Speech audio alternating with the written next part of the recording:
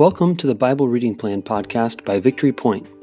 One of the best ways to grow as a disciple of Jesus is to read and reflect on Scripture daily. We created this podcast to guide you through our daily Bible reading plan that helps us dwell in God's Word as we grow together in listening to the Spirit. Whether you're on your commute, doing dishes, or just getting up in the morning, we're glad you tuned in.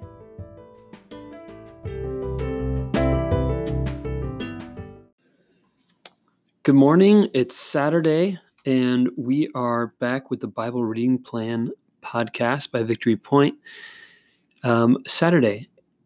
Sometimes most weeks we don't have Saturday readings, but it's Lent, and I thought, we can handle it during Lent. Why not? Come on. There's lots of scriptures to read, and I didn't want to cut this one out either. So we have a passage for today, and invite you guys to engage this reading.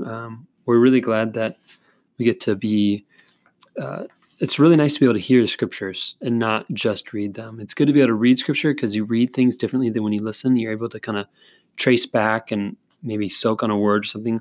But when you hear it with a spoken voice, it's really, you're hearing scripture as it was intended to be heard, as it was intended to be received, which is through your ears, which is kind of a cool thing. Yeah. Most people who heard these scriptures, heard them, and when they were first written, heard them through their ears. And the more you involve your sense, I think you can understand more. You focus all your mind, your heart into it, and you just, I guess, at least for me, I understand better when I am reading it and when I am listening to it. Mm-hmm. So if you haven't heard the scriptures from earlier this week, this is Ruben, and I'm Brendan, and we are going through this week's readings together. We'll read the passage. This is from Luke 7 today, 7, 1 through 10, I think it is. Luke 7, 1 through 10. We'll read this passage, and we'll talk about it. I have some things I'd like to say, but I also want to hear what Ruben has to say, and hopefully be able to come away with maybe one thing that we're feeling like we're encouraged for today for this passage. But let me, am I going to read this one? Yes. All right, I'll read this one, and then we'll reflect on it. Luke 7. After Jesus had finished all his sayings in the hearing of the people, he entered Capernaum. A centurion there had a slave whom he valued highly and who was ill and close to death. When he heard about Jesus, he sent some Jewish elders to him, asking him to come and heal his slave. When they came to Jesus, they appealed to him earnestly, saying, "He is worthy of having you do this for him, for he loves our people, and it is he who built our synagogue for us." And Jesus went with them. But when he was not far from the house, the centurion sent friends to say to him, "Lord, do not trouble yourself, for I am not worthy to have you come under my roof. Therefore I did not presume to come to you, but only speak the word, and let my servant be healed. For I also am a man set under authority, with soldiers under me, and I say to one, 'Go,' and he goes, and to another, 'Come,' and he comes, and to my slave, 'Do this,' and the slave does it." When Jesus heard this, he was amazed at him, and turning to the crowd that followed him, he said, "I tell you, not even in Israel have I found such faith." When those who had been sent returned to the house, they found the slave in good health. That's very trouble passage, or how you say, troubling. Yeah, why is it troubling? What's troubling about it? You have a centurion, he's a Gentile. Yep. He's the oppressor. He's the Roman oppressor. Yeah. He's messing up life for all the Jewish people. He's the bad guy. Bad guy. And then he sent, when he heard about Jesus, he sent some people to Jesus to ask him to heal his slave. Which, when you hear the word slave, it's just like, come on. Yep. really. But maybe that's another topic later. About what slave means there. And then these people come to Jesus and say, hey, he is worthy that you do this for him. But then later, when Jesus is getting there, he sent other people, at the centurion sent other people, say, hey, I'm not worthy that you come into my roof. So just say the word, and I know that it will be done. So that grabbed my attention. Like, he knew his condition. And he knew who Jesus was. Okay. So you pointed out something that I've never seen in this passage. Because at first it seems like he's changing his mind. First he says, I am worthy to have you come and heal my servant. Come and heal my servant. Well, and then the servants. No, I know. But that's what it appears at first. At first, I'm worthy, come and heal my slave. Yes. Yeah. And then Jesus starts coming. He's like, never mind. In fact, I'm not worthy. Just say it. Don't even have to come. But when you read this, it says he asked the Jewish elders to go and talk to Jesus. And we don't know what he told them to tell Jesus. It just says, the Jewish people said, he is worthy of having you do this for him, for he loves our people and is he who built a synagogue for us. They're so tied up. I hear them speaking in law language. He's worthy. When we talked about Abraham, who was not worthy, but he was ungodly, but God credited to him as righteousness just because he believed. Right. The Jews maybe I wonder if they filter the centurion's message to say, you should do this for him because he's a good person, because he did good things, because we really like him. He's giving them money. The Jewish elders are the ones who he gave them their synagogue. He's the sponsor. So they're like, come on, please heal him. He's a good guy. We promise. He's on our, almost like he's on our side. He's the bad guy, but he's a good bad guy. He's a bad guy, but we'll forgive him because of the good things he's done. But then when the centurion sends his friends, who I'm assuming are also Gentiles like him, they say, don't trouble yourself. He's not worthy, right? I'm not worthy to have you come under my roof. There's a different story there. Them saying, it's not that I'm worthy. It's just that I trust your authority. Right. You know what I mean? I trust your authority. I don't trust my own authority, which is what the Jewish elders were saying. Jewish elders were saying, we think you should heal him because he has authority, because he's a good guy. He has authority. He has power. Instead, he's saying, the centurion is saying on his own behalf through his friends, I don't have anything. You have the authority. And it's on that authority that I'm trusting that you're going to be able to heal my slave. I've never seen that before. Yeah. It's amazing. Like, so thank you. This is amazing. This story is amazing. Like, and that's what I said. It's troubling. It's troubling. Like a Gentile trusting Jesus. Yeah. And Jesus says, I tell you, not even in Israel have I found such faith.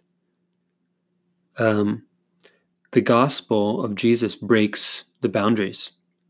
And this reminds me of the promise that was made to Abram, that he was going to bless all the nations.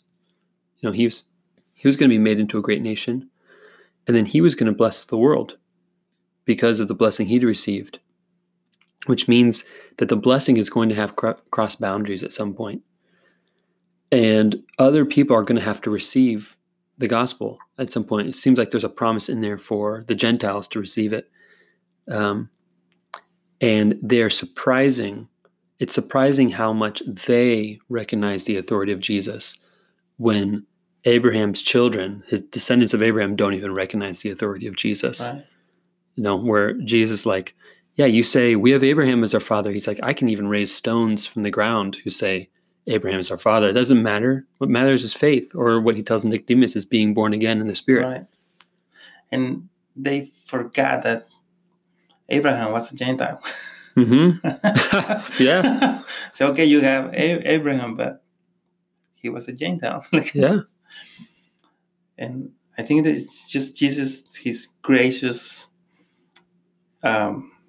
approach is just something to be, how do you say, worshipped. Like, that's why Paul says that his grace is a gift, and we cannot just understand it. I mean, we can, but at the same time, we can't. Like, nobody gives anything for free, and I think when we put our trust, like that's just responding to what Jesus did. I think that's the best way to worship Him. Mm-hmm. Yeah, putting our trust in Him, just like the centurion does. Mm-hmm. I love that centurion recognizes that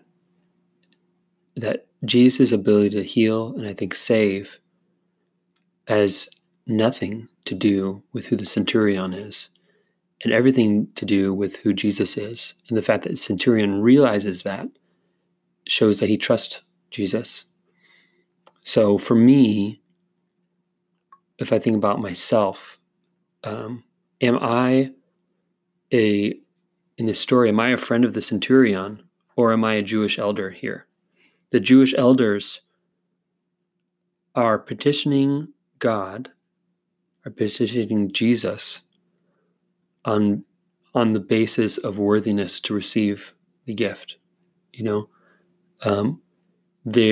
which tells me that they maybe have organized their lives to make sense, that they have what they have received are things that they've actually earned. I'm going to continue. I'm going to do as much as I can to fulfill the law, to act as if I deserve this. Or am I a friend of the centurion who's willing to say, regardless of myself, regardless of my authority or lack thereof, I recognize that whatever I'm about to receive from Jesus is a complete gift, that He has the power to give just because He can, not because I deserved it. Right. So what attitude do I have towards Jesus? Am I somebody who ought to have received these things? Am I somebody who deserved, earned, worked for? Or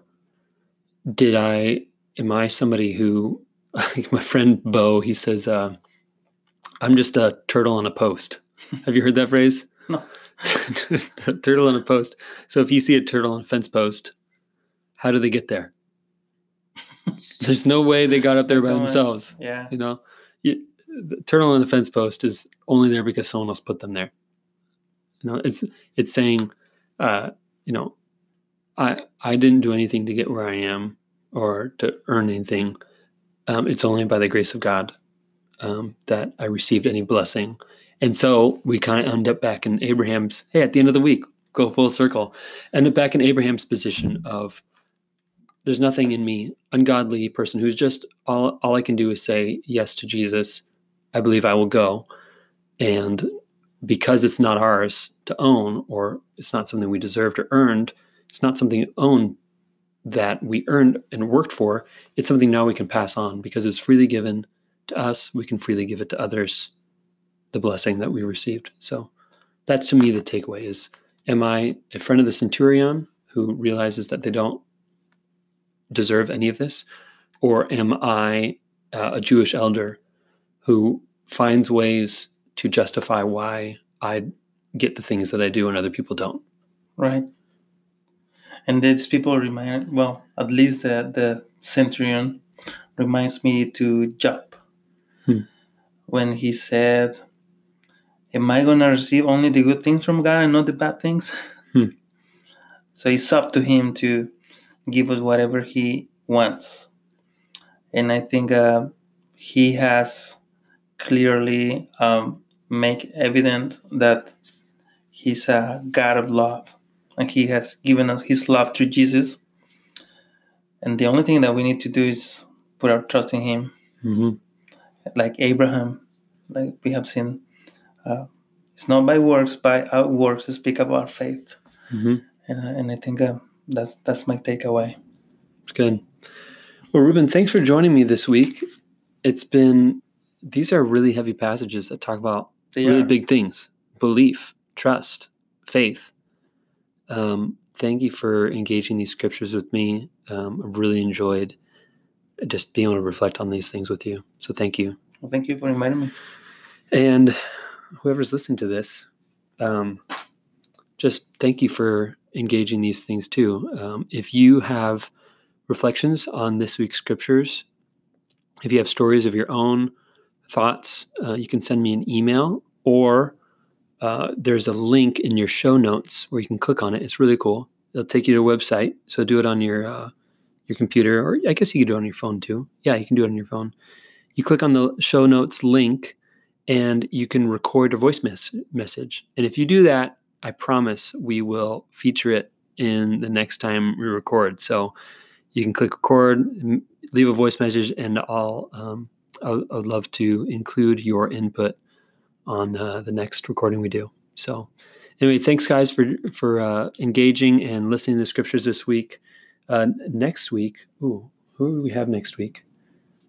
Next week is going to be me and Kim Brown talking about the scriptures for the week. So looking forward to that. See you on Monday. Thanks for listening to the Bible Reading Plan podcast. If you have any reflections on the scripture we just read, please click the link in the show notes to leave us a voice message. We'd love to hear from you. Let me send you on your way with a blessing. The Lord bless you and keep you. The Lord make his face to shine upon you and be gracious to you. The Lord lift up the light of his countenance upon you and give you his peace.